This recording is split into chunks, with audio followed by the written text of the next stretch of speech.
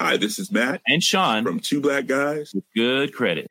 From a local business to a global corporation. Partnering with Bank of America gives your operation access to exclusive digital tools, award-winning insights, and business solutions so powerful you'll make every move matter. Visit bankofamerica.com/banking for business to learn more. What would you like the power to do? Bank of America, N.A., copyright 2024.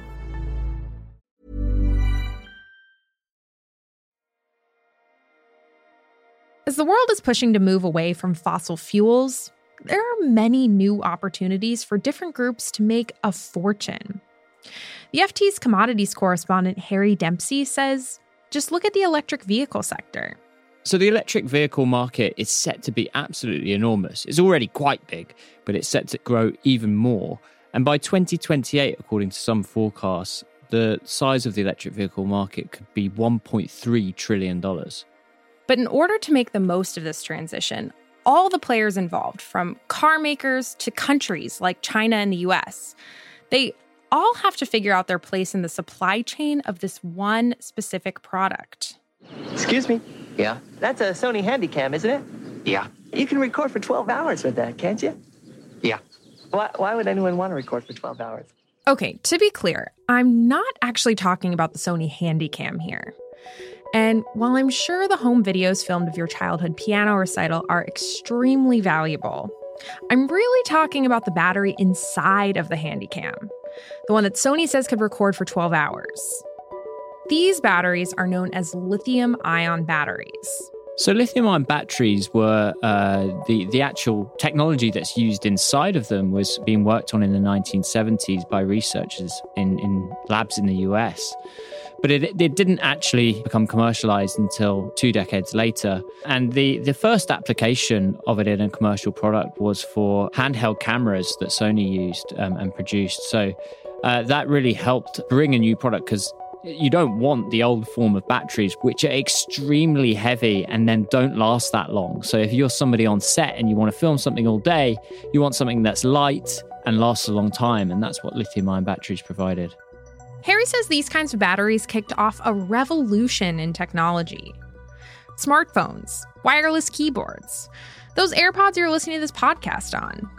You can thank lithium-ion batteries for all that stuff. And now, those same batteries are playing a starring role in this new energy transition. I think it seems like we're on the cusp or in the midst of the second revolution, which is, we brought down the cost of manufacturing different kinds of lithium-ion batteries. And now that means that we will see the proliferation of lithium-ion batteries in electric cars. There's a huge strategic element in terms of if you can produce these batteries and the raw materials that go into them, that confers you big geopolitical power. And because this is the next generation of technology, it's going to form the foundation of corporate and national power on the global stage going forward.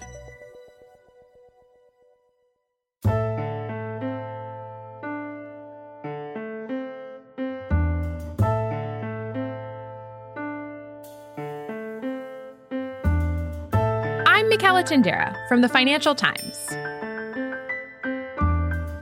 The race to cash in on lithium-ion batteries is underway. Today on Behind the Money, we're going to talk about which players are winning this race so far and what the groups in danger of falling behind need to do in order to get ahead.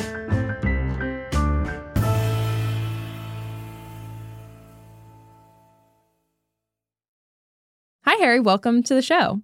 Hey, thanks for having me. We're going to be spending a lot of time talking about lithium-ion batteries, but can you tell me just basically how do they work and what makes them so useful today? So lithium-ion batteries very simply take electrical energy and turn that into chemical energy. And so you create bonds that are then released and turns it into electricity that we can then use. So it's a storage device basically for electricity. So that's very useful for electric cars, which are now getting rolled out, as well as for storing excess renewable power from the grid and being able to store that and then give it back when people actually need it in their homes. So there's a massive market that's getting even bigger for these batteries. So who are the main groups that are expected to be involved in this new supply chain? So, there are 4 big main players in a very rough, loose sense in this new battery supply chain that's forming, and essentially new people coming to meet each other for the first time in an awkward dinner party. One, you have the raw material producers. Next is the battery producers. Then you have the car manufacturers themselves. And then finally, we're seeing a bigger role played by governments who are intervening to try and make sure that they have these industries coming onto their shores. Okay, got it. So let's say we want to actually create and build a new lithium-ion battery. What's our first stop in this supply chain, and where do we begin? So a battery will start its life off as a piece of ore in the ground, essentially. So there are key minerals that go into the batteries, such as lithium, nickel, cobalt, and graphite, to mention a few. And first, mining companies will dig these out of the ground, and then they will be sent off to chemical processing plants where they are then upgraded to extremely high purity materials. So that's considered to be the sort of upstream part of sorting out the raw materials for the battery. And then we have what's called the midstream, which is where these highly specialized chemical companies will then turn these products from the mining companies and processing companies into materials that you can use in a battery. And they will be sent to the battery production companies, so companies like LG in South Korea or CATL in China, and they will produce the battery. And then they will be sent onwards to the car companies that we all know well of, such as Toyota and Volkswagen, who will then assemble that battery into an electric car. So what is happening with raw material producers right now in the supply chain, and how do you see this shaking out in the coming years? Well, the raw material producers are constantly warning that there won't be enough of these materials. I mean, mining projects typically take 7 to 20 years to get going. Mines, they're massive, massive infrastructure projects. They take a long, long time. But we want to shift to electric cars in 10 years. So you can see the big problem there. And so if there are these big, big shortages of the raw materials, which there have been in the past few years, then it's going to be hard to produce as many electric vehicles as everybody wants. But in that scenario, the miners are going to make a lot of money because the prices for the commodities that they supply would go up because there's not enough of them. But that could be quite a catastrophic scenario because countries' net zero plans could go into jeopardy, and they might roll back when they want to phase out combustion engine vehicles. Now, in this supply chain that we're talking about here, we've collected the materials needed to make these batteries, and then they head to some sort of battery manufacturer to put it all together. So tell me about what's happening with these groups. What's the lay of the land right now? So the battery production is concentrated in a relatively small number of companies that are East Asian. So they are from China and South Korea. The thing to really note with the battery producers is just how powerful CATL is, which is the Chinese battery producer. They produce about 37% of the world's batteries, and they're a complete force to be reckoned with. Some of the car companies now are trying to form their own battery companies, particularly in Europe. So people like Volkswagen are doing this. But the problem is it's really capital intensive. So while Europe is trying to build its own champions, the US is taking a different approach. It appears to be trying to entice the Korean companies to come to the country as it tries to shut out China from entering its market. Okay, so then moving on to the car makers. Where do they fit into this? And what's happening with them now? And where do you see that going? So with the car makers, you're seeing a big divergence in strategy. So you have some like Tesla who have really, led on electric cars and took really the whole car industry by surprise by their ability to manufacture EVs, at the cost that they said they would. And Tesla is quite unique in being so vertically integrated. So it does a lot of these steps, whereas others now you're seeing are starting to form partnerships with battery companies, some of the raw material producers. And so they are racing to catch up, and they're sort of coming late to the dinner party almost. I'd say one other thing to note is it looks very clear that the Japanese are planning to bet their house on solid-state batteries, which is a next-generation battery technology, and having a breakthrough there. Now, you mentioned that the fourth main player in all this are the various governments and countries that have also been playing an increasing role in these supply chains. Let's talk about China first. What have they been doing? So China has been extremely strategic about this industry and has, 20-year plans for what it wants to do with its economy, and has long earmarked batteries as a strategic technology that it wants to develop, and that it saw the importance of them far before the West did, and saw it as an opportunity to leapfrog the West. So rather than trying to compete on producing combustion engine vehicles, it would instead jump to the next generation of technology, which is electric cars. So China, from a long time ago, said it wants to become big in lithium-ion batteries and build an automotive industry off the back of it. China's made no secret about it. And so in some ways, it is unfair when the West is then complaining about these things that China has, flagged it wants to do for a long time. And I think the other thing is it subsidizes these industries really heavily. And those Chinese companies are extremely adept at bringing down costs and manufacturing at scale. I think it's difficult to emphasize enough the advantage that China has at manufacturing at scale, and how difficult and how big a barrier of entry that is. So the U.S. is trying to catch up to China with its Inflation Reduction Act, which was passed under President Joe Biden last year. How's that working out for the U.S.? So the U.S. Inflation Reduction Act introduces discounts on EVs called tax credits for EVs that source their raw materials from certain places. So it says if the raw materials come from the US, a free trade partner country, or recycling above a certain threshold, then you can qualify for this discount. But you also can't source any of those raw materials from a foreign entity of concern, which for the US is countries like China or Russia.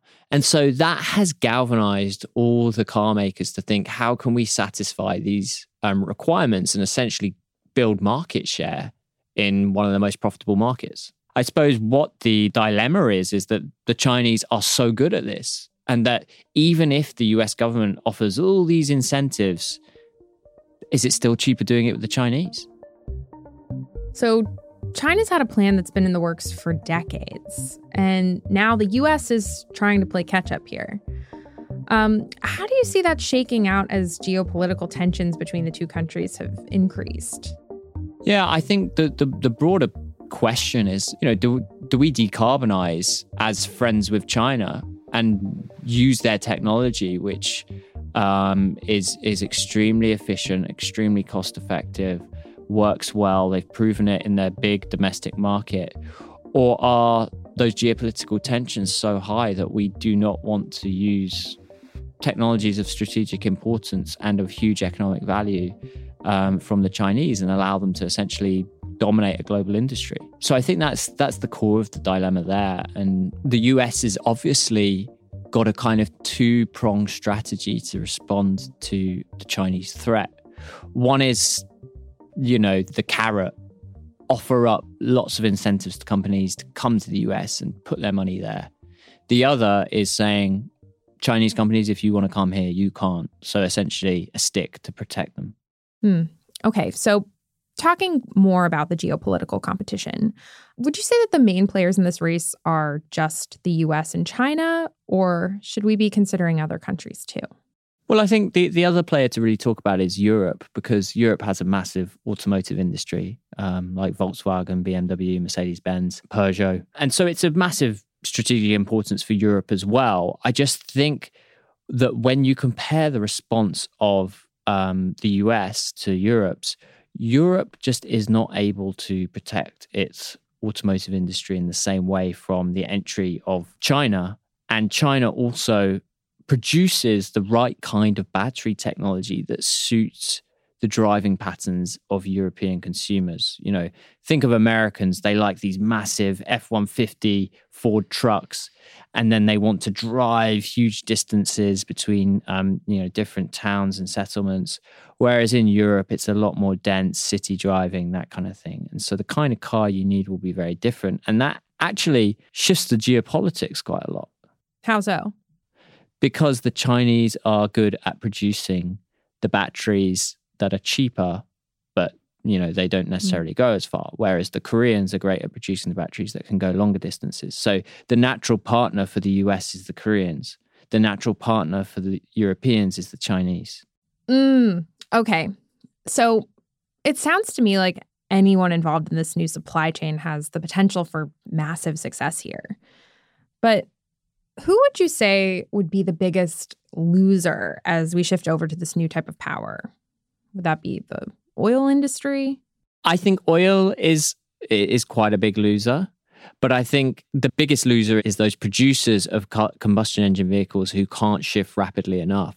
I mean, we've already seen some signs of how difficult it is because a company like Ford, they have just been hemorrhaging money on the new EV business. And they've actually split up their EV business and their combustion engine vehicle business. And so I think it's going to be those car companies that struggle to adapt where the pain will be felt the most. And that will be, that will most likely lie in the US and on some of the European companies, maybe in Germany. So it sounds like, as you were saying, the biggest risk is that all of these car companies, for the most part, are trying to shift into EVs, but it's a question of whether they can actually do it.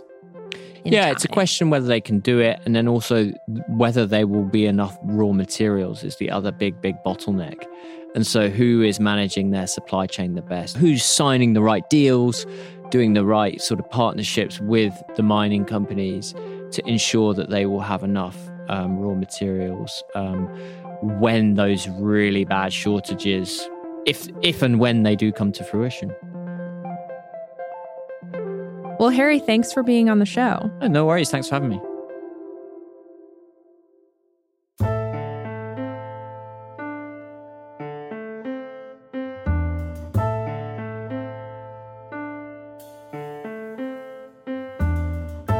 Behind the Money is hosted by me, Michaela Tindera.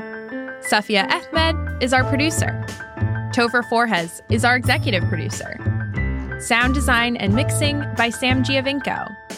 Our intern is Monique Malima. Cheryl Brumley is the global head of audio.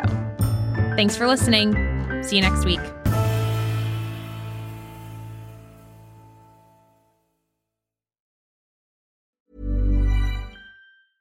Hi, this is Matt And Sean from Two Black Guys with Good Credit. From a local business to a global corporation.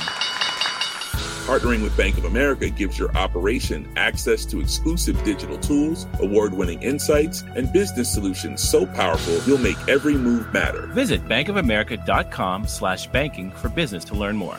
What would you like the power to do? Bank of America, N.A., copyright 2024.